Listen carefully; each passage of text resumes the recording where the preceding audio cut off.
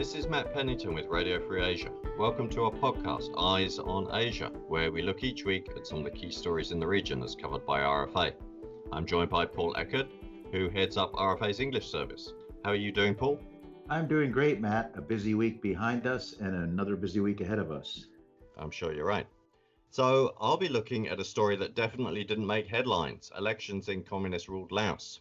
The result there is, of course, a foregone conclusion, as it's a one-horse race. But there's some interesting stuff we can glean from looking at the candidate list. We learned that lawmakers who've been speaking publicly about corruption weren't put up for re-election. Paul, I'm sure over the years you've had the pleasure of covering your fair share of authoritarian elections. Oh, yeah, the nail biters of North Korea, for example. But the favorite I can think of was in China about 20 years ago when the spokesman for the parliament said, yes, the National People's Congress is a rubber stamp, but we want to make it a better rubber stamp. Well, that's honesty and grace right there. Okay, but first we turn to Myanmar. During this week just gone, we've seen increased use of force by police, military and pro-junta thugs to suppress popular protests against the coup. We've also seen mass arrests. In New York on February the 26th, we saw Myanmar's ambassador to the UN side with the ousted government of Aung San Suu Kyi. And in Southeast Asia in recent days, Indonesia has made tentative efforts to engage with the junta and seek a peaceful resolution to the crisis. The prospects of that diplomatic effort succeeding appear slim. But if the international community can come to the fore, the influence of China will be key. Myanmar's giant northern neighbour is its main trading partner and source of foreign investment. China has also long been a source of weaponry for the military, which faces an arms embargo by Western nations. And yet it's not a straightforward relationship, right, Paul? In fact, that's true. And of course, neither of those two countries had a choice in their neighbor, and they have a really long border and a long history, Cold War history, Chinese Civil War history, and modern time dictatorship history. So to combine all of that and take a broader view of what's happening on both sides of the border, we have almost the best possible person to do that for us, Min Mitchell. As RFA's managing director for East Asia, Min Mitchell oversees coverage of China, including Hong Kong, Tibet, and Xinjiang, as well as North Korea. But long before we were lucky enough to get her at RFA, she was a veteran television news broadcaster in her native Taiwan. On today's subject, however, she brings a much more rarefied perspective. Min's spouse, Derek Mitchell, was the U.S. ambassador in Yangon from 2012 to 16, the early promising days of the democratic transition in that country of 54 million people that has now been frozen by the military takeover. Thank you for making time for us, Min, and this must be a real bittersweet time for you to watch things unravel in Myanmar. Yes, obviously very sad and angry for all my Myanmar friends who thought these years of military intervention were behind them. It's a complex subject and it's unfolding as we speak. Now, when it comes to China, there's a long and complex history that China and Myanmar share along a border that's about 2,000 kilometers, 1,200 miles long. I will try to tease out the critical elements of that shared history in conversation, rather than burden listeners with a potted history. So first off, there's a lot of rumors flying and a lot of speculation, and people have been protesting in the streets against China, assuming that China is behind a lot of this. But from your perspective and your experience, is this coup in Myanmar seen as good for China in terms of serving Beijing's interests? Paul, I think this is a very good question. First of all, I think no one wants an unstable neighbor. China certainly doesn't care if Myanmar is fully democratic, but China definitely doesn't want Myanmar in turmoil. In recent years, we know Beijing has invested billions of dollars into the China-Myanmar economic corridor as part of the Belt and Road Initiative. What China wants in Myanmar are four key things. First, stability in the country, especially along its long border, as you just mentioned, and ability to do business and extract resources. And China also wants access to Indian Ocean through development of roads and railways from Yunnan to Rakhine State, and an ability to maintain privileged influence in the country's affairs, so their interests are protected. They also definitely want to prevent the United States from having too much influence there. That exact diplomatic game you probably watched play out when you were living in Yangon.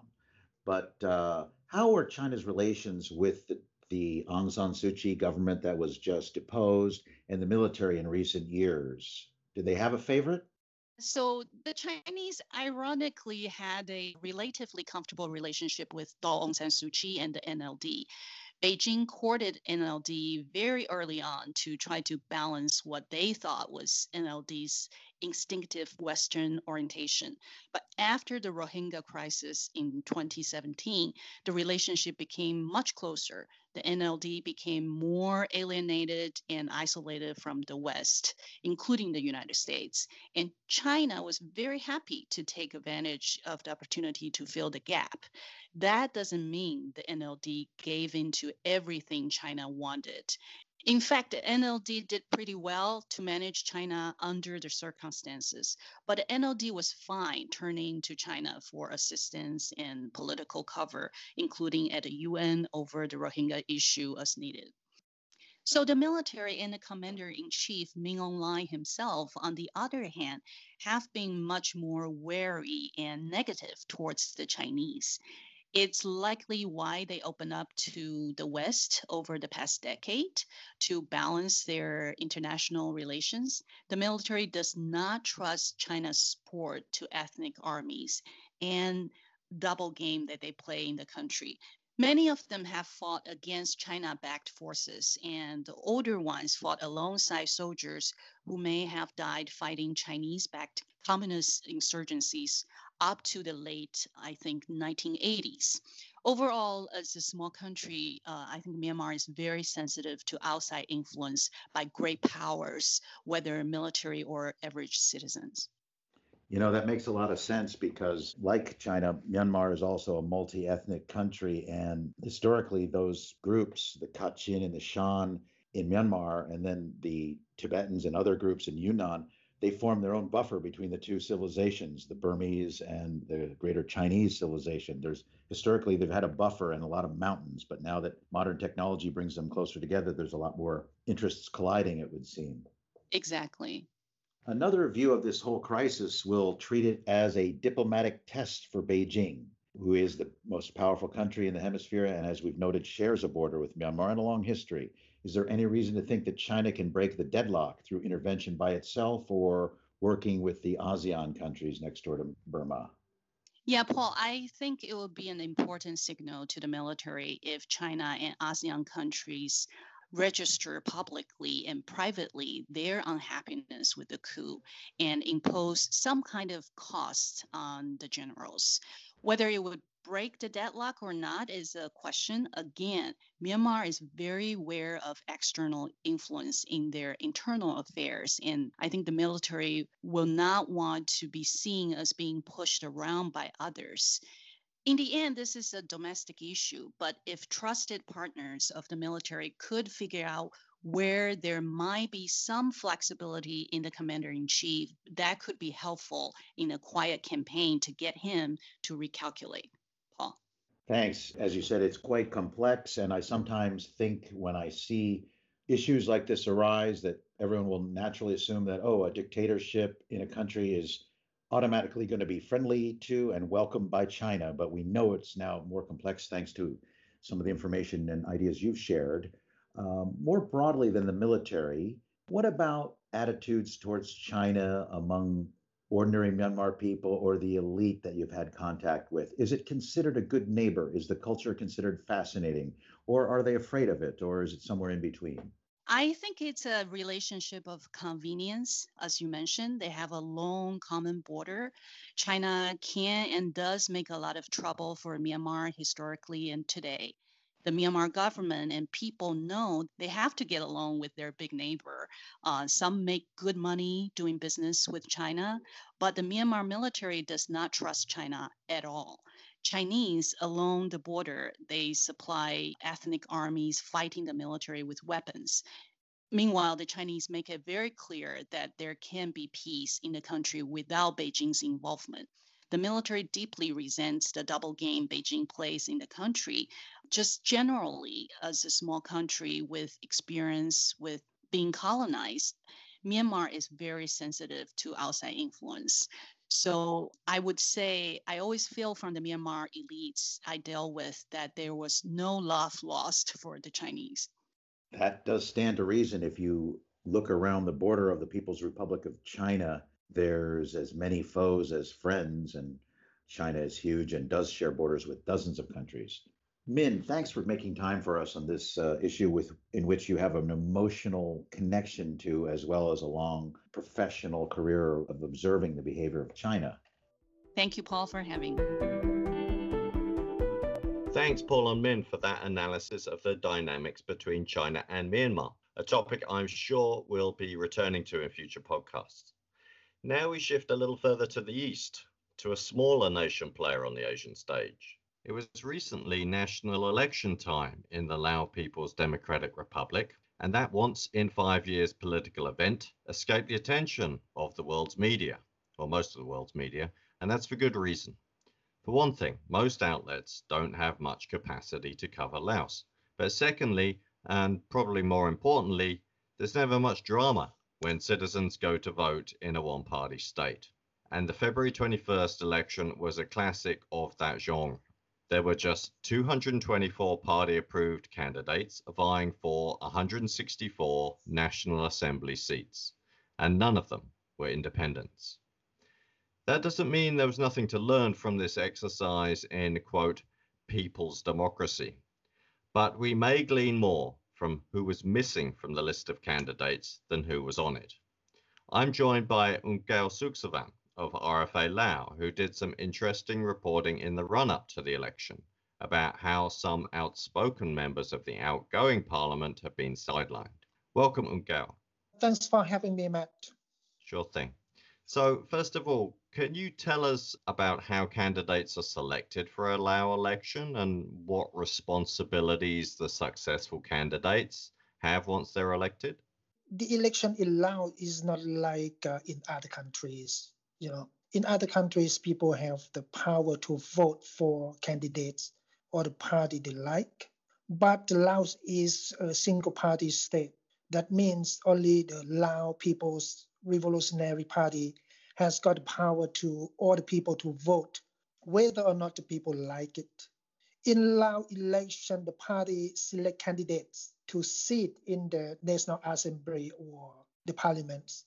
People's voice does not matter to the election. What successful candidates have to do is to pass and approve the law and bring people's problems up to talk at the parliaments. But in reality, not many successful candidates dare debate about the real problems from the grassroots levels. We see the example, the members who criticize the national leaders for the corruption will get trouble. Okay, I get you.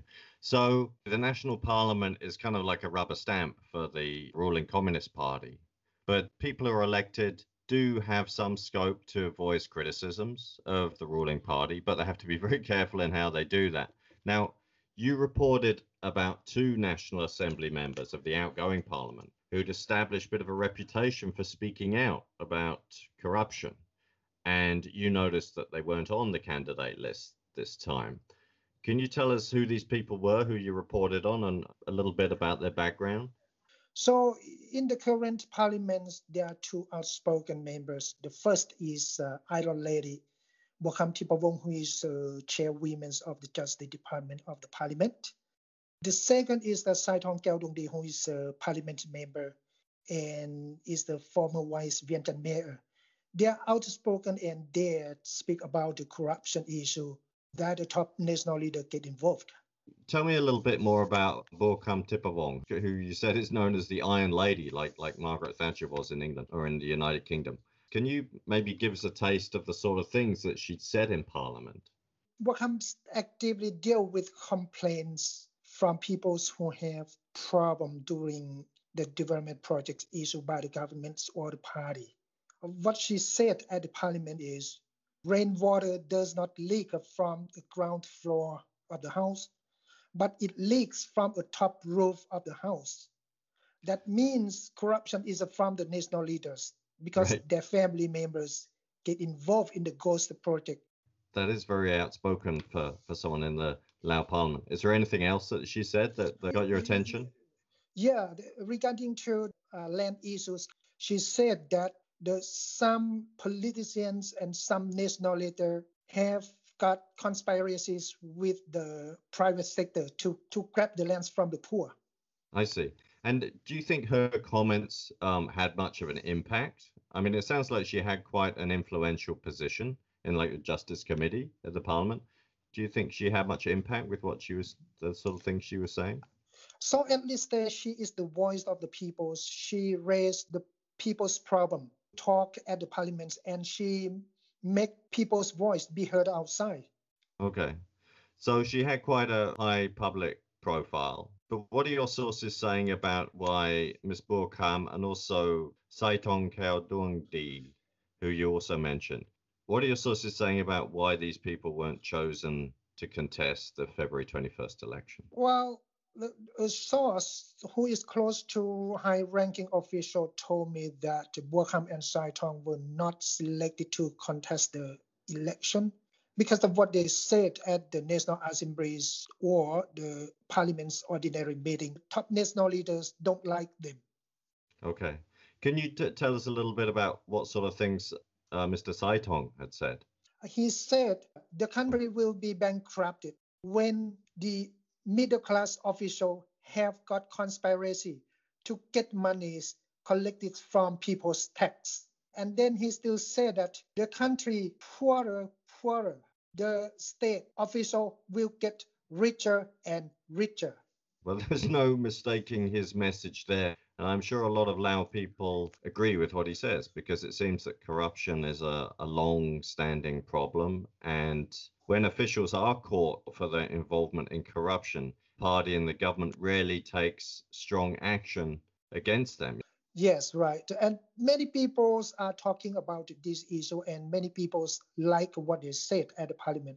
It seems like they are reflecting corruption that the country is facing right now.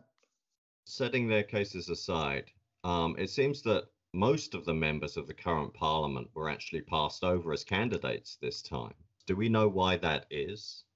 Now, actually, there are 148 members of current parliaments, but only 23 members were allowed to contest the election on February 21st.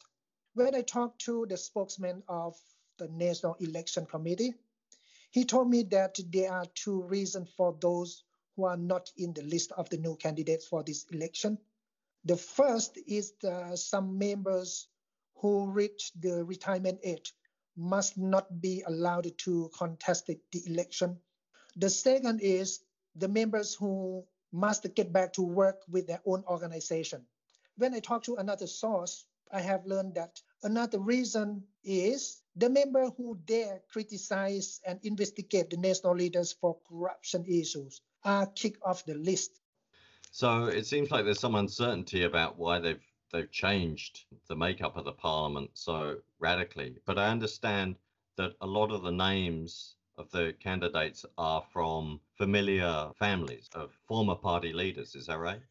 Yes, the Tonglun regimes would like to support the children or the relatives of the national leaders to contest the election. When are the results of this election expected? I mean, do you think regular Lao people care much about the outcome? Presumably, it might be come out next month, but let's see. I have talked to people in Laos, and they just said they are not interested in the election, but they have to vote according to the party's order. And they know that their voice does not matter to the result of the election. The party actually make decisions of selecting the candidate to sit in the parliament. Now, this election is like a follow-up to the party congress that took place last month, which promoted the current prime minister as the new party secretary general, Mr. Tonglun Sisulit. Do you think that fighting corruption is a priority for him? And is there any indication that he's making any progress? It's a good question. Let me say this. People understand that it is priority for him, Thong Lun. But the thing is, it is like something hidden under the carpet. The corruption still exists, but it changes channel.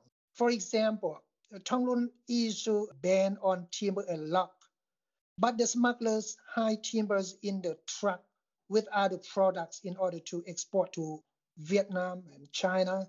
Another thing is that Thong Lun declared to auction the luxurious car of the national leaders in order to make money for the national revenue. But the person who buys one of the luxurious car is an official of the Ministry of the Finance. That official is not rich, So my question is, where is his money from? A source told me the official who buy the car is the nominee of some national leaders. It seems that the corruption is under control during Thong Lun regime. You see the state media report that hundreds of state officials who get involved in corruption are fired and punished. They're still small officials, but the big guy in the party are never fired and never arrested.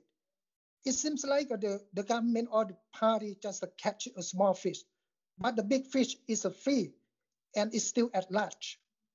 Right. I guess as so senior, they're untouchable. Unk Gao, thank you very much for talking to us about the Lao election and the endemic problem of corruption. My pleasure, Matt. Thanks, Matt and Unk Gao, for that look into Lao politics and its problem with corruption. I saw just this week that RFA Lao had a nice news break about a province backing away from acquiring a fleet of cars for its officials. Yeah, that's right. The provincial government in Attapur, which is a province in the south of Laos, and actually one of the poorest provinces in Laos, have been planning to splurge about $1.25 million on 30 high-end cars. But it backed off after the Prime Minister of Laos, who's now the party chief, made a veiled public criticism of it. I think the planned acquisition had really angered local people. Yeah, in a country with still a lot of poverty, even before the coronavirus shut down the economy, there are people living rough after a dam disaster in 2018 and other crying needs of the population there.